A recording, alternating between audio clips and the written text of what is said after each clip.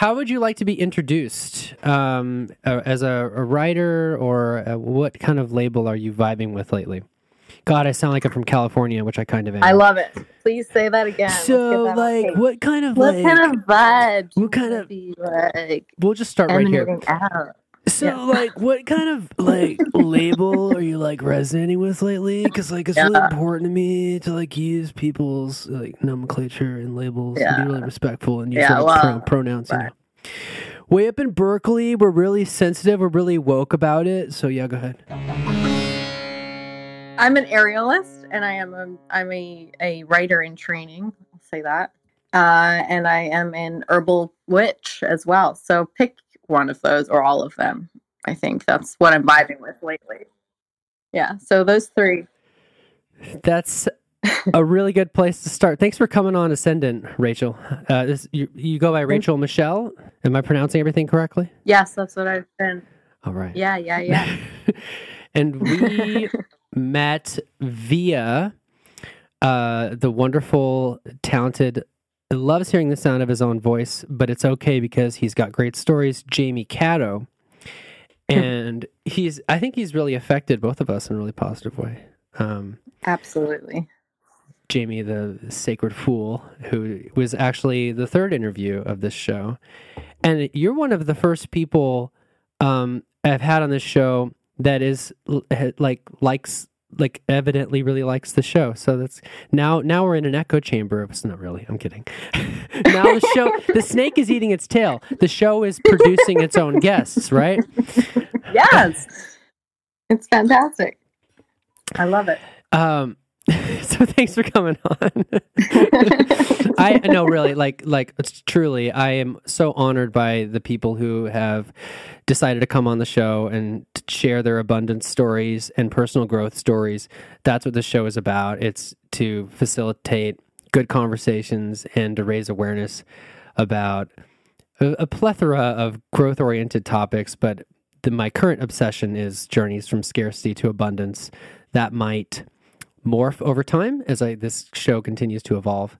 But yeah, and Jamie, has had such an interesting impact on me as well through his work with One Giant Leap and with, the book, Insanely Gifted.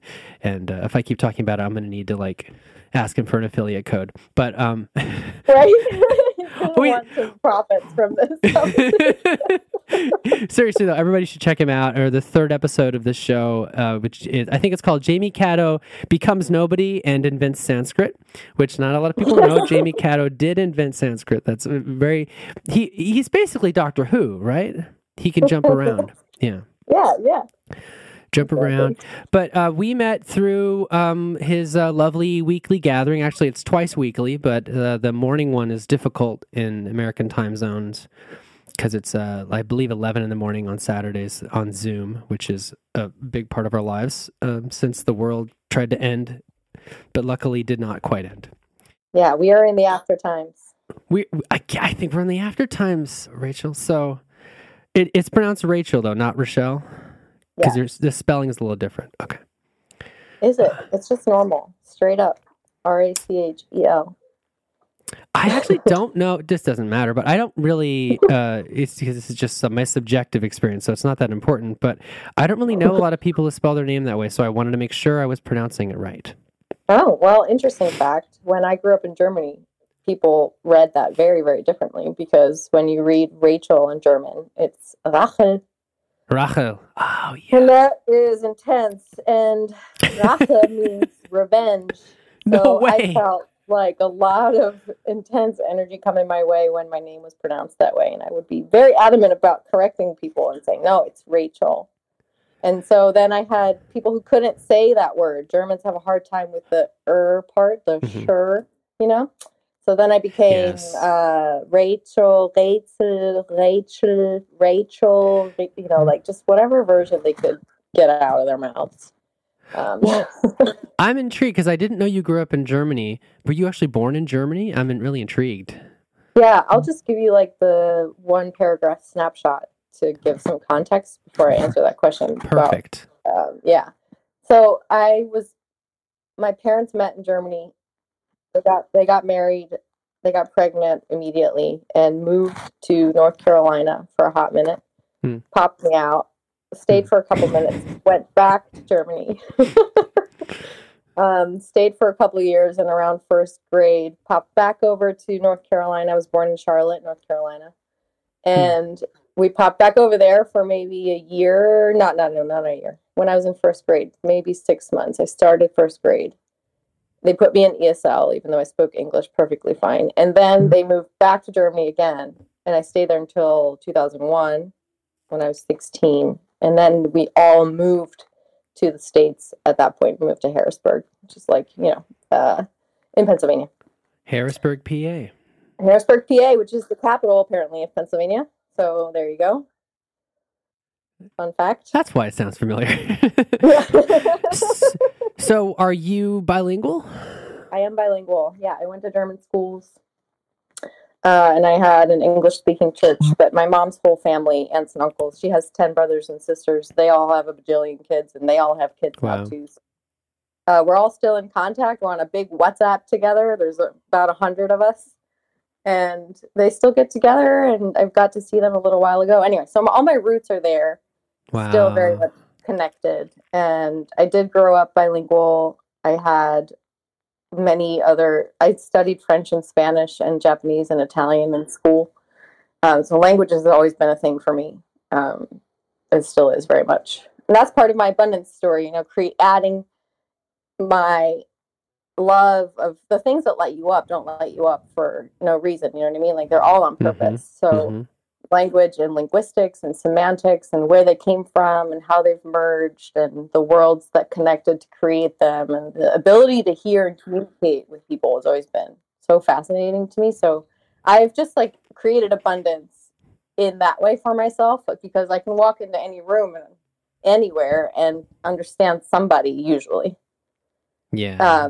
I went to Morocco, and I don't speak Arabic or any of the other dialects, but I can speak French, and a lot of people in Morocco speak French. And so even there, a place that's so foreign to my daily experience in terms of different religion and the way it works and the countryside and the music and everything, I could still understand. That's the one thing that I always wanted to be able to do. I remember when I was little, we grew up with a lot of people from all over the place because my dad was a pastor, and the churches we ministered to were ministry to the military. So we had a lot of people all over the world coming through. And we also shared our space with a German church to save on rent money. And then we also shared our space with a Puerto Rican, a Spanish-speaking church. So I just have so many beautiful cultural things my whole life. And we housed people from Africa who were missionaries and coming through constantly.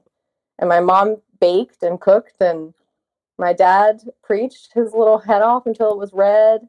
He was a jumping, yelling pastor. Oh, wow. Was that kind of this is very interesting to me, Rachel, because in the context of what little bit I know about what happened later, you say, as you said earlier on, this sort of witchy thing, that sounds like there's a story there. Yes, so much. But before we get to that, was he sort of like a fire and brimstone kind of teacher, or mostly just a... I saw him evolve. He was very passionate. He really believed what he was saying. And he was definitely raised in a very legalistic household. So that shone through in the first, 20 years of his ministry, but it morphed. And he also later discovered that he's bipolar. And so that got kind of worse in a sense if you look at bipolar as a mental disease that's not managed well. It got worse and caused a lot of crazy shit to happen. So when we came to America, he first took a church in Kentucky. I moved to Kentucky for a hot minute, 6 months, and that was a whirlwind of a whole nother story I can tell another time. Being a German girl in Kentucky, what the fuck is America? So sorry. Yeah, Kentucky's. I'm on the outside looking. I can't talk about Kentucky, but the perception of Kentucky, I just drove through 1,000 years ago. But the perception, there are several different versions of America. Many versions. The version you're going to get in Alabama is going to be very different than the version you get in the Bay Area of California, where I was born. or New York, like Massachusetts, they're all different. It's like different countries. It feels like different countries, yeah. It really should be, even just based on size, And also, why is Rhode Island its own state? You can practically walk, right? You can practically walk across it. This? Yeah, who's coming up with this stuff? And then Montana, was the size of Germany. Not really, but it feels like, and absolutely. so beautiful. So beautiful. I know. And cold.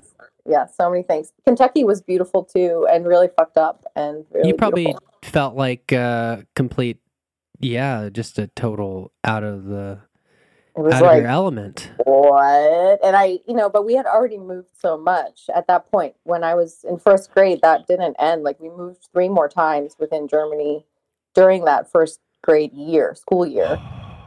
During which I also ended up living with this elderly couple who I'd befriended as a child in one of our previous homes, and I stayed with them for 2 weeks because my parents had 1 child and were pregnant with my next sister. I think at that point, looking for a house, looking for a church. We kind of lived in like the parish houses for a while, and some of them were cool and some of them weren't. And my mom didn't drive. My dad also worked for UPS full time. Like, it was fucking nuts. Wow. Yeah. So how do you want to proceed? I don't know. Okay, I can steer this bus a little bit. I occasionally steer the bus. I'm thinking about how the transition was for you, because I was raised pretty religious as well, and I was raised that paganism is bad, and anything witchy is evil. Like, anything witchy. I think this is where the juicy angle is here, and probably several of the listeners are thinking the same thing of like, how do you go from being raised Christian to being pretty witchy, and what is that transition like? And I don't know if you identify as Wicca or just pagan or just witchy. I really wasn't exposed to that culture very much until I lived on the Big Island of Hawaii, which is this incredible cultural mosaic. I guess I was exposed to it somewhat by a dear friend who lives in Milwaukee, Wisconsin. But I was more exposed to it in new ways on Big Island. And I was like, wow, like there are people who are so knowledgeable about, like, be careful about Moldavite. That's all I'm going to say about that. Wait, what's Moldavite? Moldavite is this wild, rare, I believe it's only from one spot in the world, and it's a mineral that came from a meteor, and I mean, I'm not that woo-woo. People listen to this know that I'm kind of woo-woo, but Moldavite it just does weird stuff to magnetic fields. It's a stone. Yeah. Yeah. I probably have some in my house somewhere. It's green, I believe, if I'm recalling correctly. Dark green. Yeah. I didn't know if you were also a semi-precious gem person, but... I am.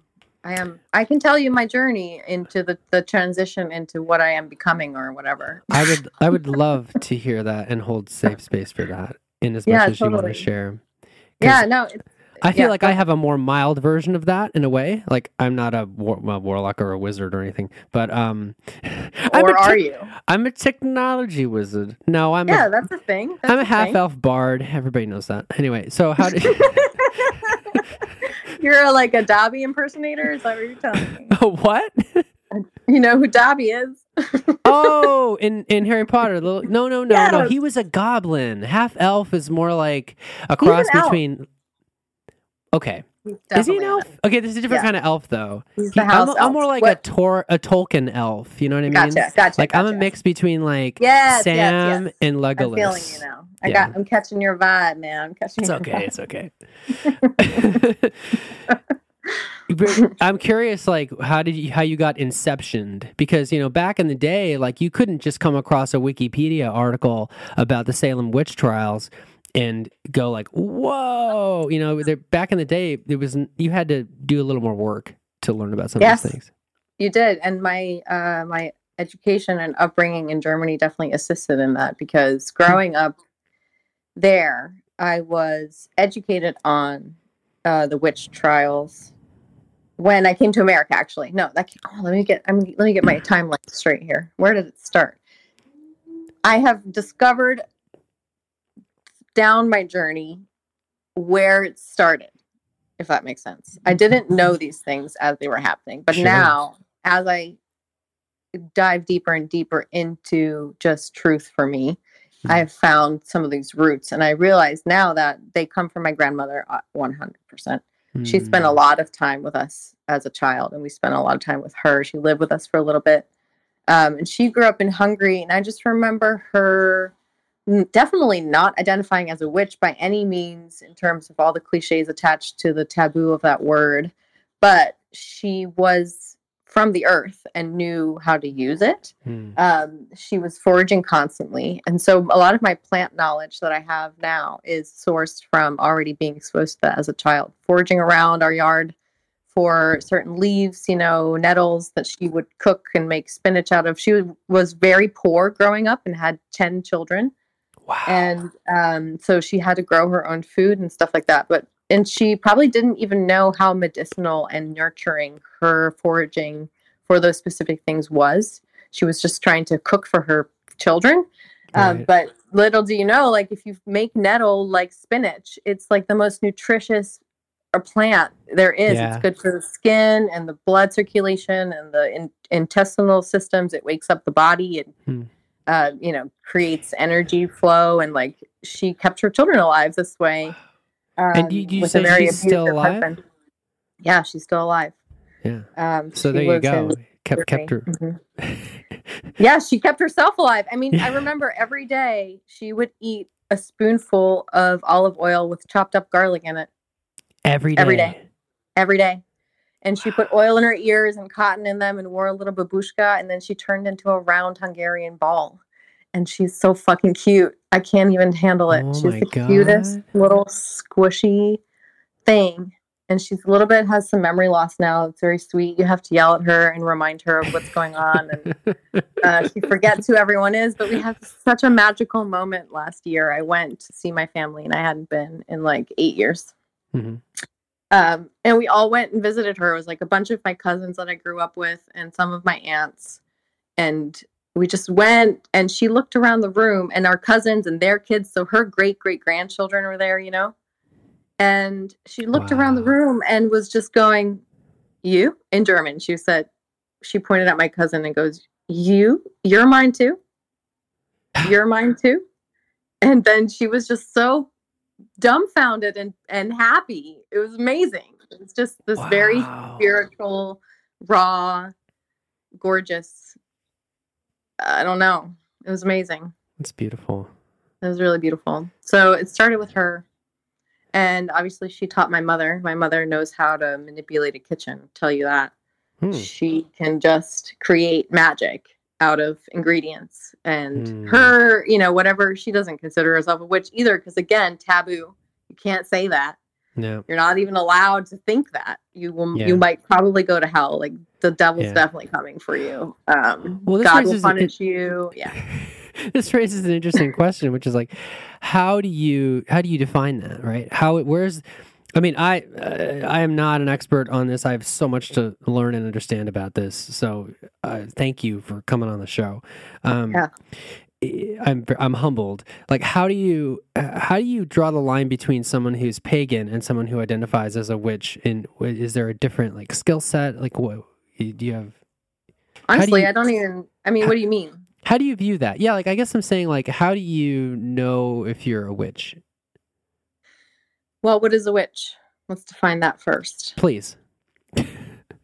What's your definition of a witch? I can give you mine.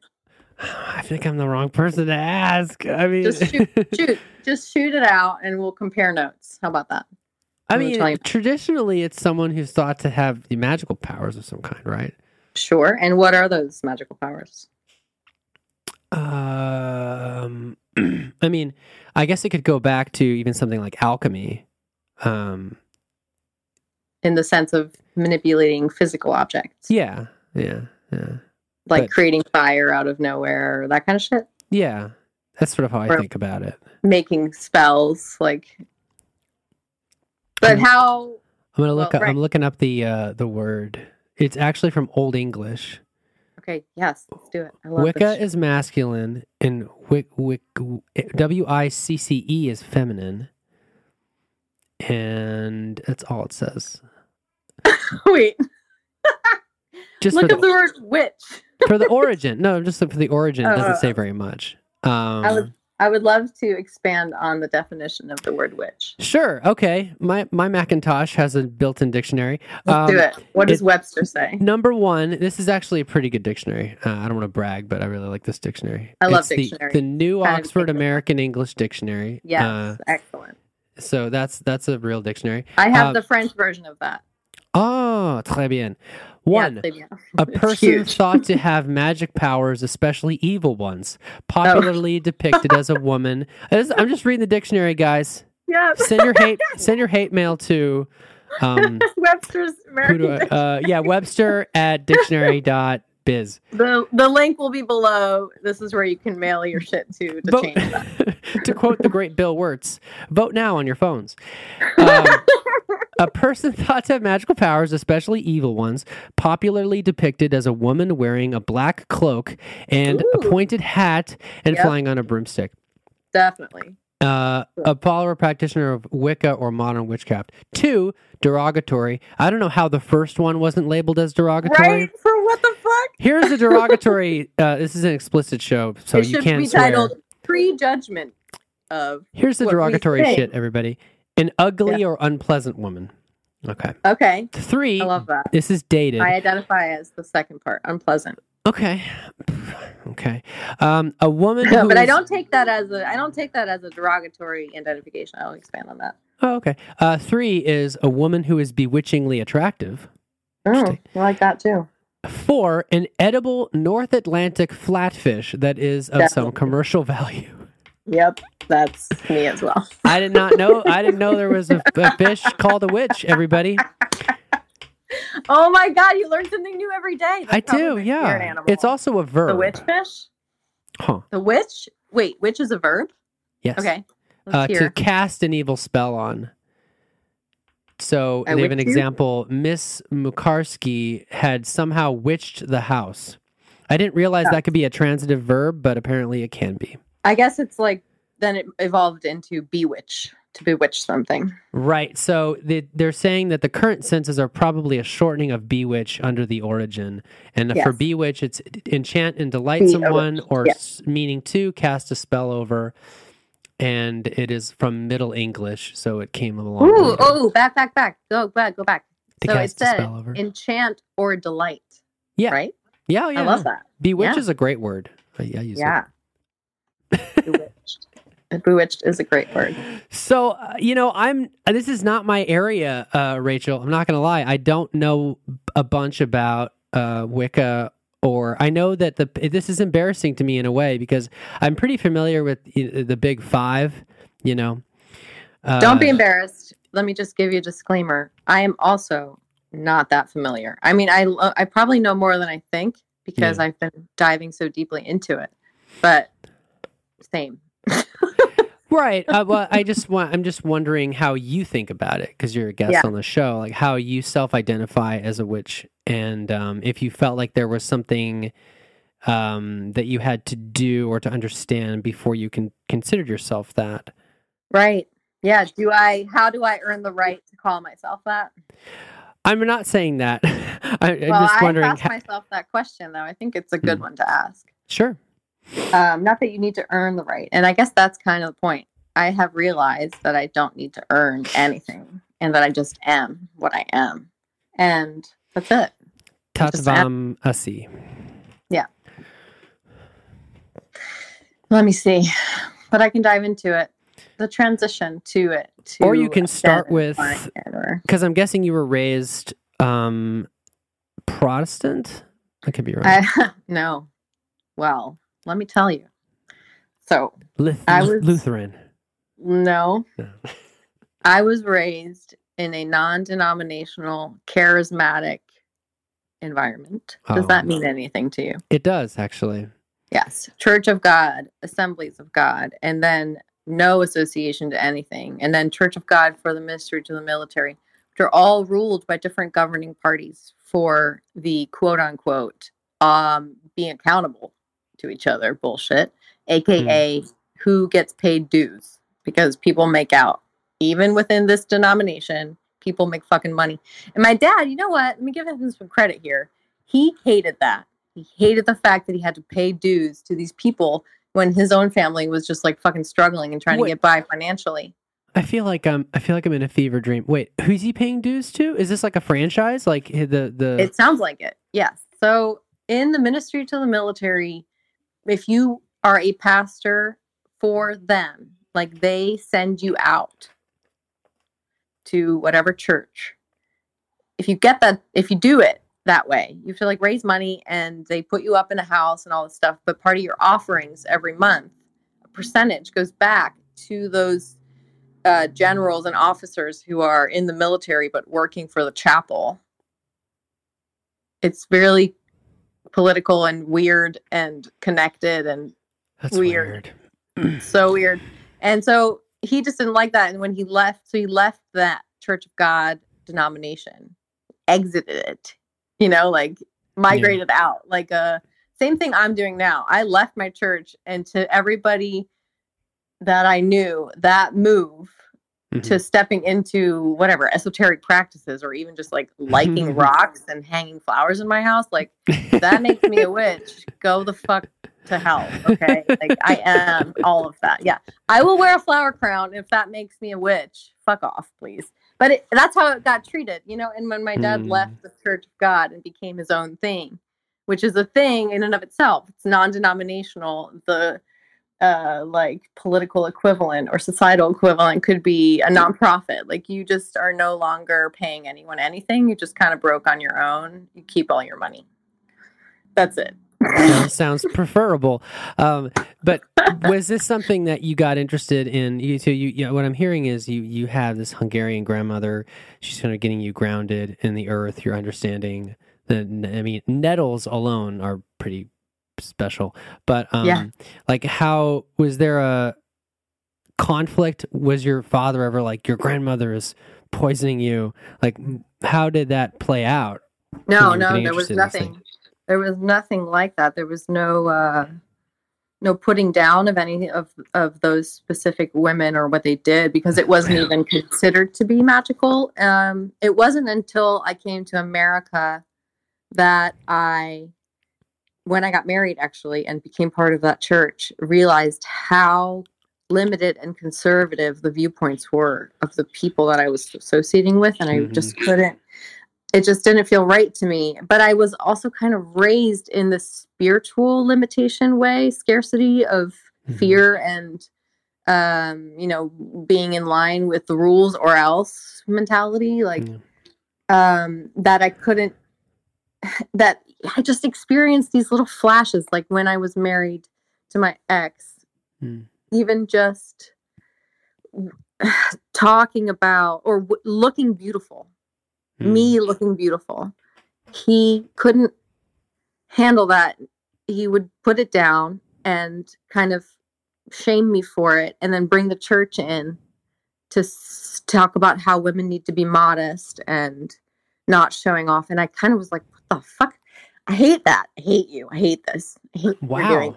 Was it around, was he criticizing what you were wearing, or like the way you were presenting in general? All of it. Everything. Wow. All the time. Yeah. That's what it felt like for me, and I definitely enabled it, or I played into it. I became very people pleased. I realized that from my childhood, which was also very emotionally neglectful, because my parents had a lot of shit going on, and a lot of kids to take care of. And, I parented my children, my own sisters as if they were my children. At some point, probably parented my parents. I babysat a lot. I had a lot of experience, and that all served me well when I became a mother, because first all my trauma needed to ripple out, and I did a lot of therapy and a lot of healing, and a lot of just attention, diving in to myself in order to discover these things. And I guess identifying as a witch is kind of like it's a silly little label that I'm like playing with and toying with, because it's so activating in so many people. And I fucking love that. I love it. I fucking love it. I love everything about it. Like I just bought myself a mini cauldron It's made out of cast iron. It's adorable. And you know what I can do with that? I can burn charcoal discs with resin incense on them because they can get hot enough and it's not going to set anything on fire. That's so cute. Like, there's nothing wrong with that. You know, like, it's not evil. It's not going to cast some spell on me. Well, and I think if anything, it gives me more power because I feel like I'm accessing ritualistic ancestral practices by burning incense and honoring the gods and the spirits, whatever that means. Well, and this, you touched on something, there's several things I think are really important to highlight, which are, you know, this isn't unique to America either, although it seems more egregious in America for some reason. Just this sort of like, this perspective that some people have that their way is the one way, and if you're not doing it that way, God is angry with you and will punish you. And I loved it. I think that is a very dangerous perspective for anyone to have, this sort of this narrow view in any area. What can come of that? What can come of that level of consciousness? That's a question I ask a lot. And I also like to ask these people, okay, so how did the universe work, let's say 3,000 years ago before your belief system was invented? That's another that's another thing to think about. It's like, I think that fundamentally when people get really, there's this danger of over-identifying your identity as a human with your belief system. But if you, you are your identity, if you are your beliefs, then those beliefs could never change. But don't beliefs change all the time? At least with people who are interested in growth and learning. Beliefs change all the time. And it's funny because I did learn so much through my very spiritual yet legalistically religious shadow of my Christian experience. Then moving into this much more conservative and restrictive space for at least a decade, and taking that as an opportunity to like fill myself out so much pressure that it exploded that container and it no longer was able to fit for me. But I learned discipline. I went to church every day, almost twice a week, my entire life. Bible studies, youth groups, retreats, women's outings, cooking for people, servicing, hosting people, praying, spiritual practice, actually writing, reading the Bible. Like, I could tell you a lot about the Bible. Almost every story. I've read it from first to last word in 1 year. I did a whole thing. I've been deeply in these Bible studies, and they were deeply, deeply educational and also so fucking weird, because then we would hold each other accountable to this, like, Jesus is the only one and only, like, that's, and you could just look around the room and everyone kind of going, I really don't fucking believe this bullshit. I really don't believe this bullshit. But no one could admit and that. You did something that a lot of, I'll say this, in my experience, a lot of Christians or people who've said they're Christians, I'm going to lose half my audience. No, I'm not. A lot of people, no, but like a lot of people who claim to be, they actually haven't read. Like I'm going to own this. I've read probably 80% of what is considered the canonical Nicene Creed Bible. Yeah. Well, it's a lot. And some of it's boring as fuck. It's very large. I remember Ezekiel was pretty trippy. Job was pretty rough. Yeah. Sometimes I smoked a little weed, make it more interesting, But, like, let's be honest, like the New Testament's much more interesting. But Revelation's where it's at. Also, Revelations is my favorite acid trip. But Me too. Revelations is an acid trip, pretty sure. And so is Song of Solomon. Song of Solomon's pretty sexy. That's a sexy one, right? Ecstasy. Yeah, that's just like dripping with erotic juice. Yeah. It's delicious. Yeah. So no, I'm just thinking like we've covered a lot of ground. So I respect that so much, Rachel, because you were on the inside looking in, though. You actually gave it a go. I think people judge a belief system on the outside looking in, and it's not as valid of a assessment if they weren't on the inside. Sure, whatever. I mean, it's just my experience. I don't judge anyone else for any of that. I just can see so much. I can see so much of how people hold themselves in scarcity and in fear and in denial. And for me, I was very much the judgmental fucking Christian bitch who thought everyone was going to hell because they didn't believe Jesus was their savior. You know, like I prayed at my locker in high school in front of it. Wait, you put that on your locker? No, like there was like a kneel-in, they called it, where we were going to kneel in front of our lockers and like pray for the salvation of the souls in that high school. And wow. I did that. And I kind of muttered it out loud a little bit, but I made sure no one could actually hear me because I was embarrassed as fuck. Like, I felt like a fucking idiot. And I love that I have that experience because no one fucking knew what I was doing. They thought I was tying my shoes and it didn't matter. But I was having this huge spiritual experience of fear and facing my fears and doing it for Jesus. And like, you know, like, what the fuck? What the fuck? So, but that's all part of my experience. And now I can look at it and I'm like, wow. Yeah. That's crazy. Some people still live there in that space, you know, like every day, and they do things with conviction and they judge people with conviction and they close roads and knock people down all in the name of like following the Lord because that's our mission. Like we have to suffer for suffering's sake. Like I cannot abide to any of that bullshit anymore. Can't. So how did you, how did you me up, Abby? How did you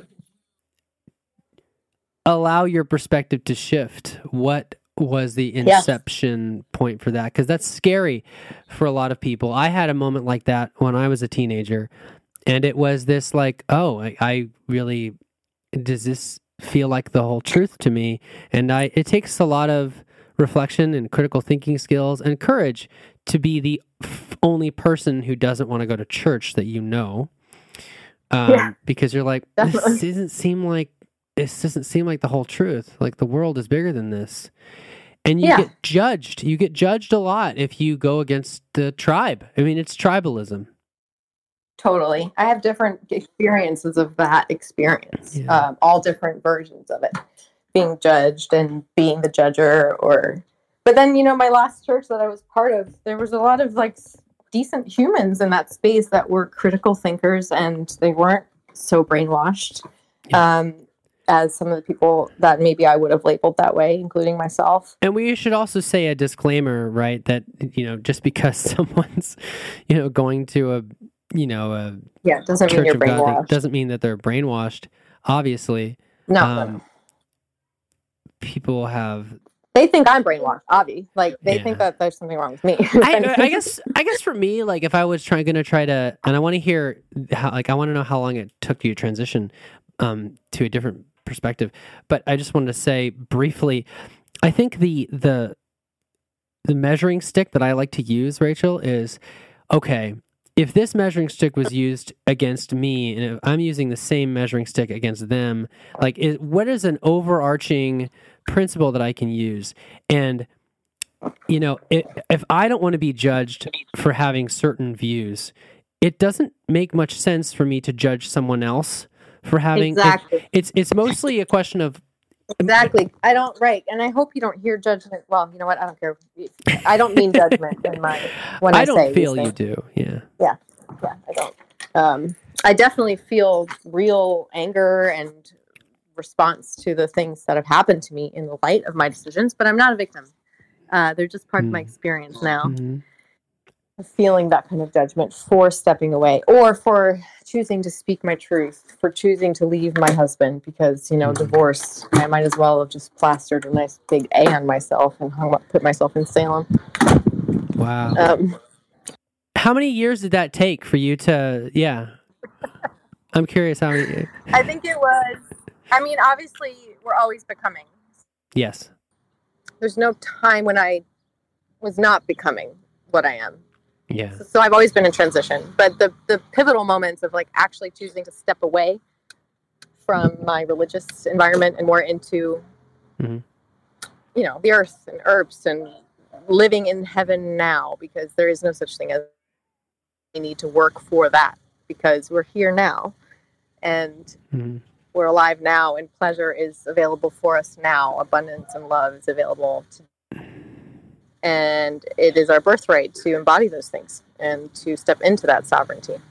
So that transition, that even that word sovereignty is something that was so drilled into me through my religious upbringing that I have a very sacred space for it in my heart still. And Jesus, for sure. I mean, that man was a light worker, you know, he's an amazing human. Sure. Who we all are, these spiritual creatures, whatever.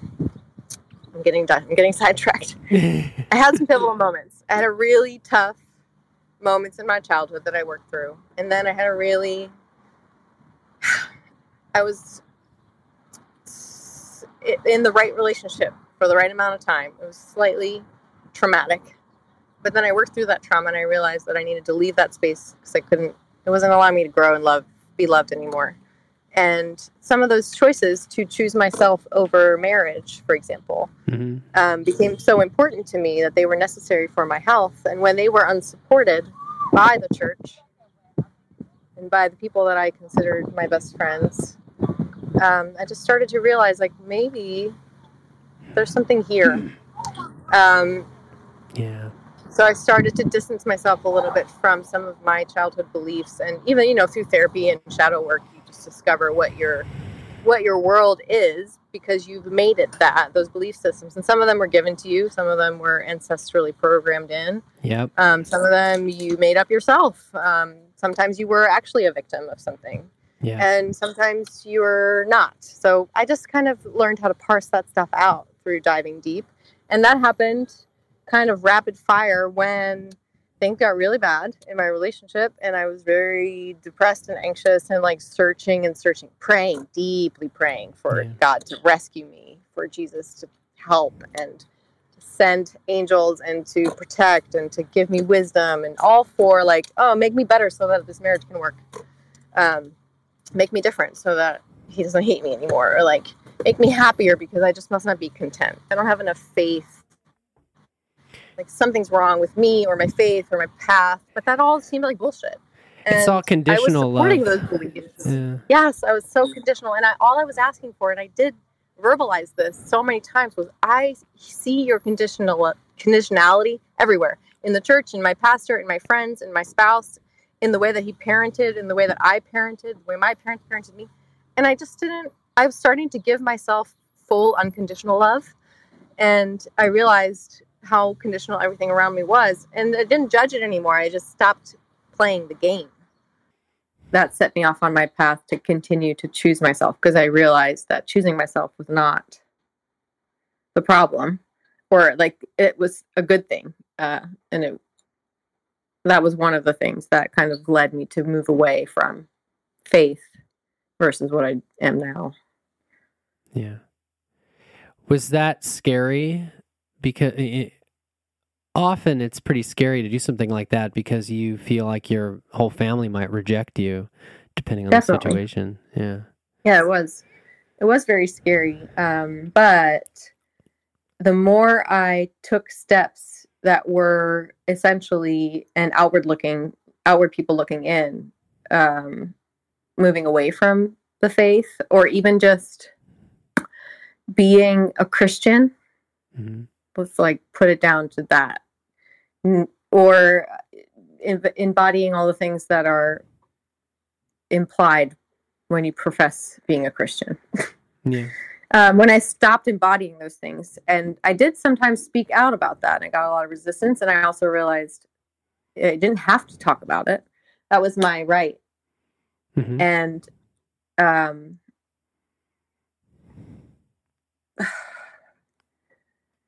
sorry, I had a child pop in there and totally derail me. It happens. Sometimes derailed. No, I mean, I'm just thinking about, isn't it funny how much humans really care about the belief systems of other humans?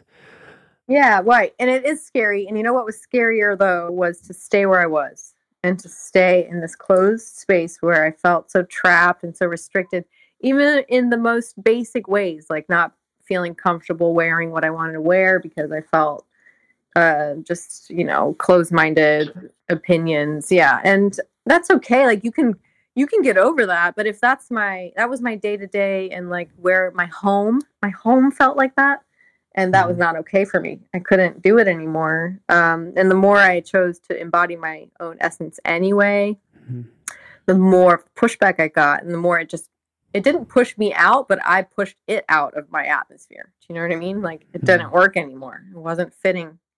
It wasn't aligning. And I wanted more out of a romantic relationship. My marriage was very much just not alive anymore. Mm-hmm. So that was fine. That was good for me to choose. I realized that was really healthy. And I met a lot of people who were on similar journeys, even beyond the faith part, just leaving a partner, that had similar experiences of just setting themselves kind of free to admit that it's okay that not every relationship lasts forever. Yeah. Well, that alone, leaving a marriage that could be a whole episode in and of itself. That's a very involved and can be very challenging process. I've never been married, but I used to joke that I felt like a divorcee at one point. But I'm still on the outside looking in though. But there's definitely, at least I didn't have to sign documents and get lawyers involved or counseling involved. Oh my God, all the things. And it sounded like that transition also was sort of similar timing to you. It sounded like that relationship had some beliefs associated with it to where when you let that relationship go, maybe it allowed you to be more true to yourself in your own spiritual beliefs as well. Absolutely. Someone said to me, it's like you moved from...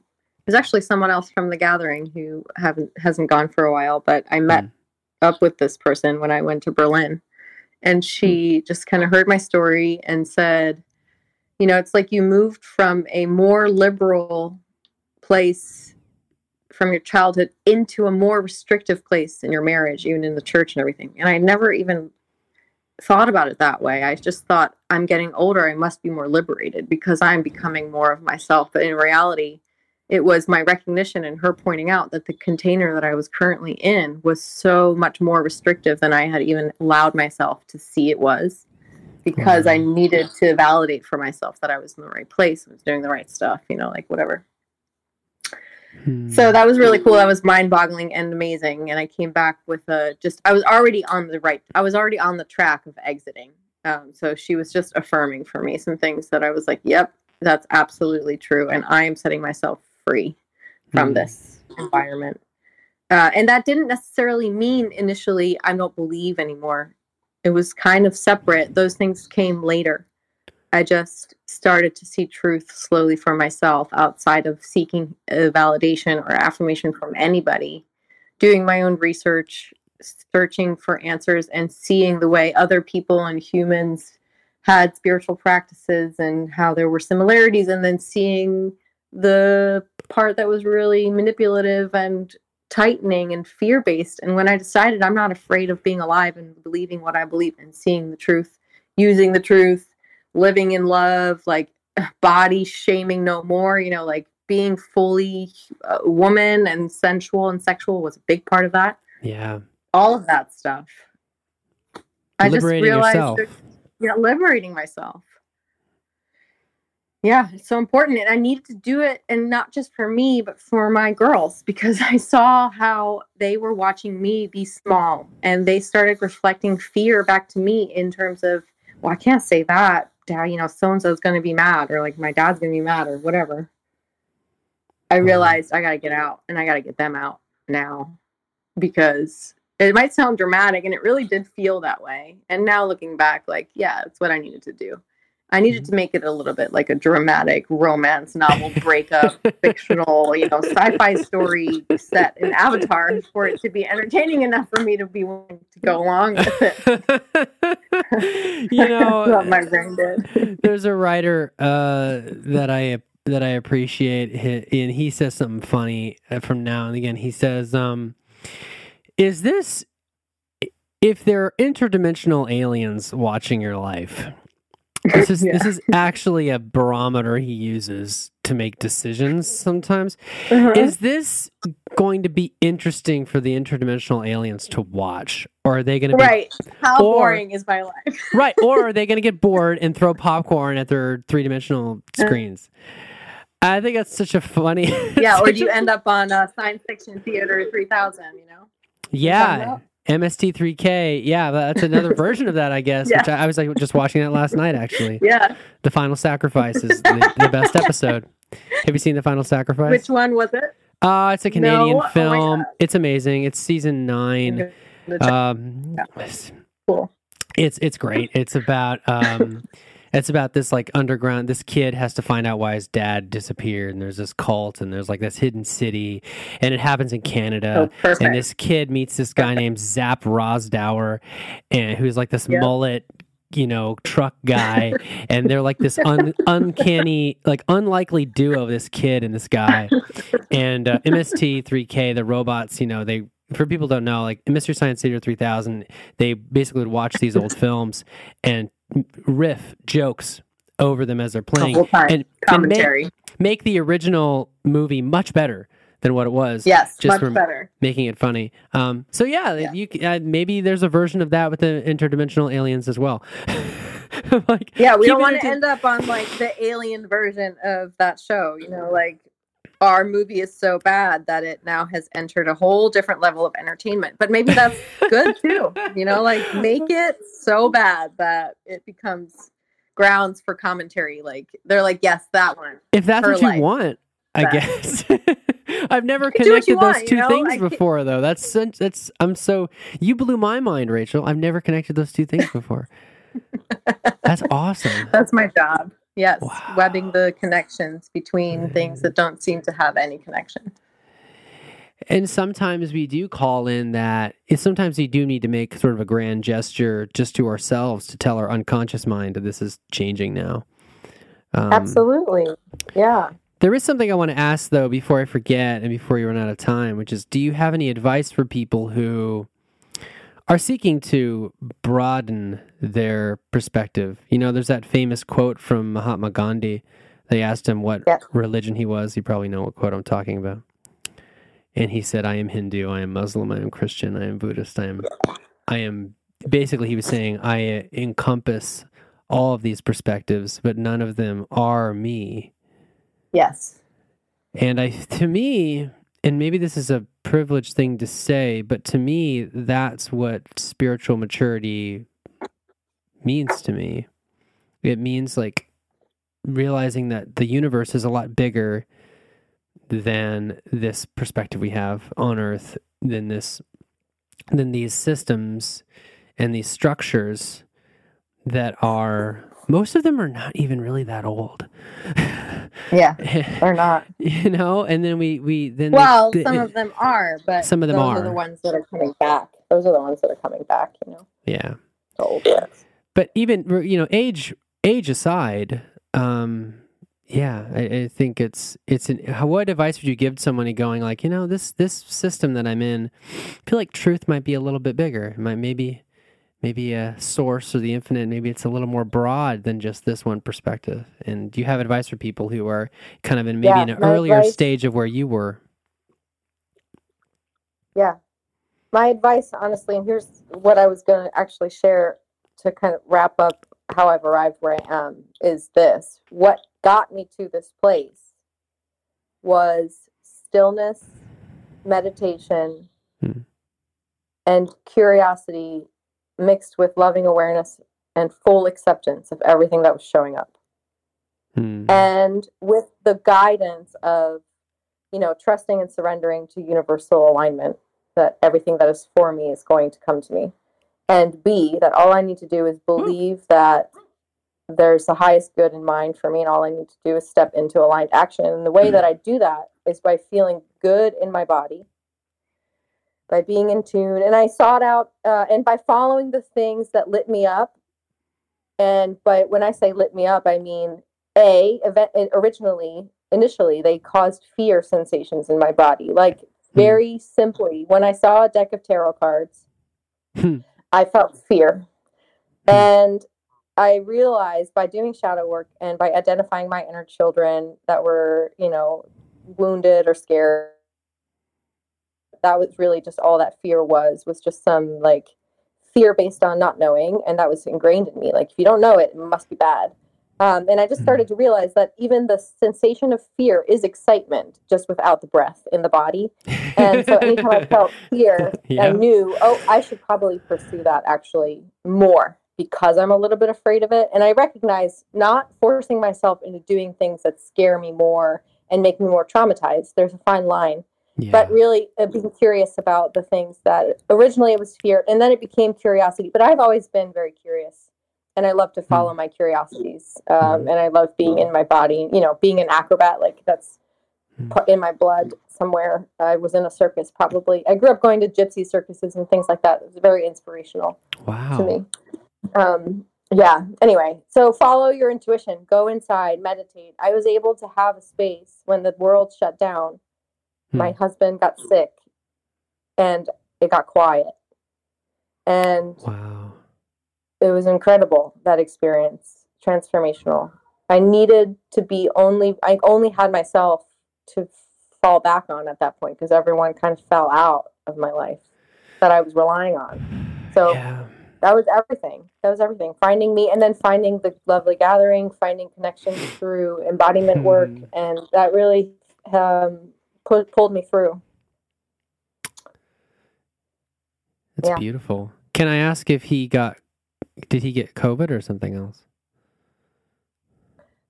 He had lymphoma and he was going through chemo for 6 months. Oh my God.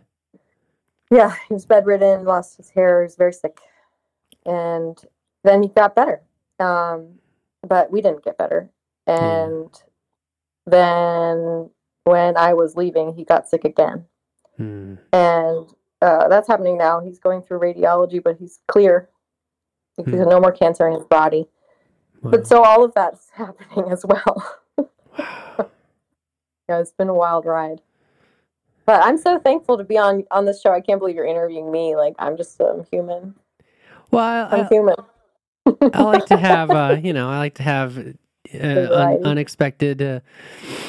I felt like you would have an interesting story, and you did, and you facilitated a good conversation about belief systems, and it's always interesting to hear someone's story through through a spiritual lens of how those belief systems change and how we face fear. You know, there's an interesting movie I'll recommend called Defending Your Life. I don't know if you've heard of this. It's a strange movie. And you're basically, the guy dies. He dies early on in the movie, like the first 3 minutes. And he wakes up in the afterlife and they basically say, so we're going to go through all of the parts of your life where you were afraid.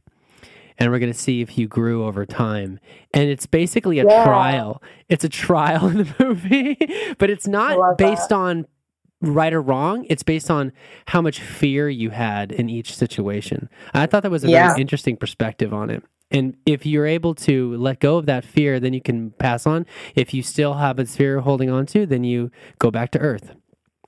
And I thought that was it's a trip. Defending Your Life, recommended. They're not a sponsor, but they're good. I'll definitely check it out. It's like watching Fellini films or something, you know, and seeing him playing with the concept of dream, reality, illusion, fear, horror, love, and like everything. If you've watched any of this like surrealist movies, they're incredible. They did the same thing to me. Yeah.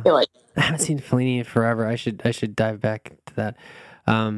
But yeah, thanks for coming on Ascendant. Thanks for sharing your story and sharing advice and being open to sharing how that's been. It sounds like you've experienced so much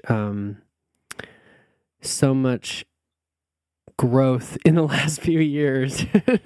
Yeah, it has been incredible. Yes, it's been a pleasure. Aloha. Aloha. And that's our episode this week. I want to say thanks again to Rachel for coming on the show and opening up and sharing so much of her journey with me and all of us. It was very thought-provoking and occasionally hilarious. I actually really enjoyed our on-air chemistry. I say on air, it wasn't live. And in the after show, Rachel shares an incredible story about seeing something that normal human perception doesn't usually let us see. I don't want to spoil the surprise, but you'll receive that and all the after shows when you support the show just for $5 a month over at Patreon. The links to that are over at andrewcrusoe.com/podcasts, or you can go to patreon.com/hellocrusoe directly. I want to thank everyone again who has helped support this show in any way, whether it be my beautiful Patreon supporters, anyone who's left a review on Apple Podcasts, Google Podcasts, or anywhere else. Truly, thank you. This has been a dream of mine to do this consistently for a long time, and you're helping make that possible. Also, I'm posting on TikTok now, which might be a terrible idea, but I feel like it's the right thing to do, as well as YouTube Shorts. You can find those really easily. Just search for my name, Andrew Crusoe, Crusoe. I'm at Hello Crusoe on TikTok and Instagram. I try to get that everywhere.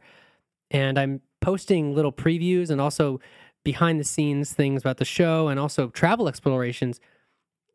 I would love to join you over there as well. We're having a lot of fun. And if you're not subscribed to the show yet, please feel free to do so. I publish this show pretty consistently, and it's really a labor of love. Try saying that 10 times fast.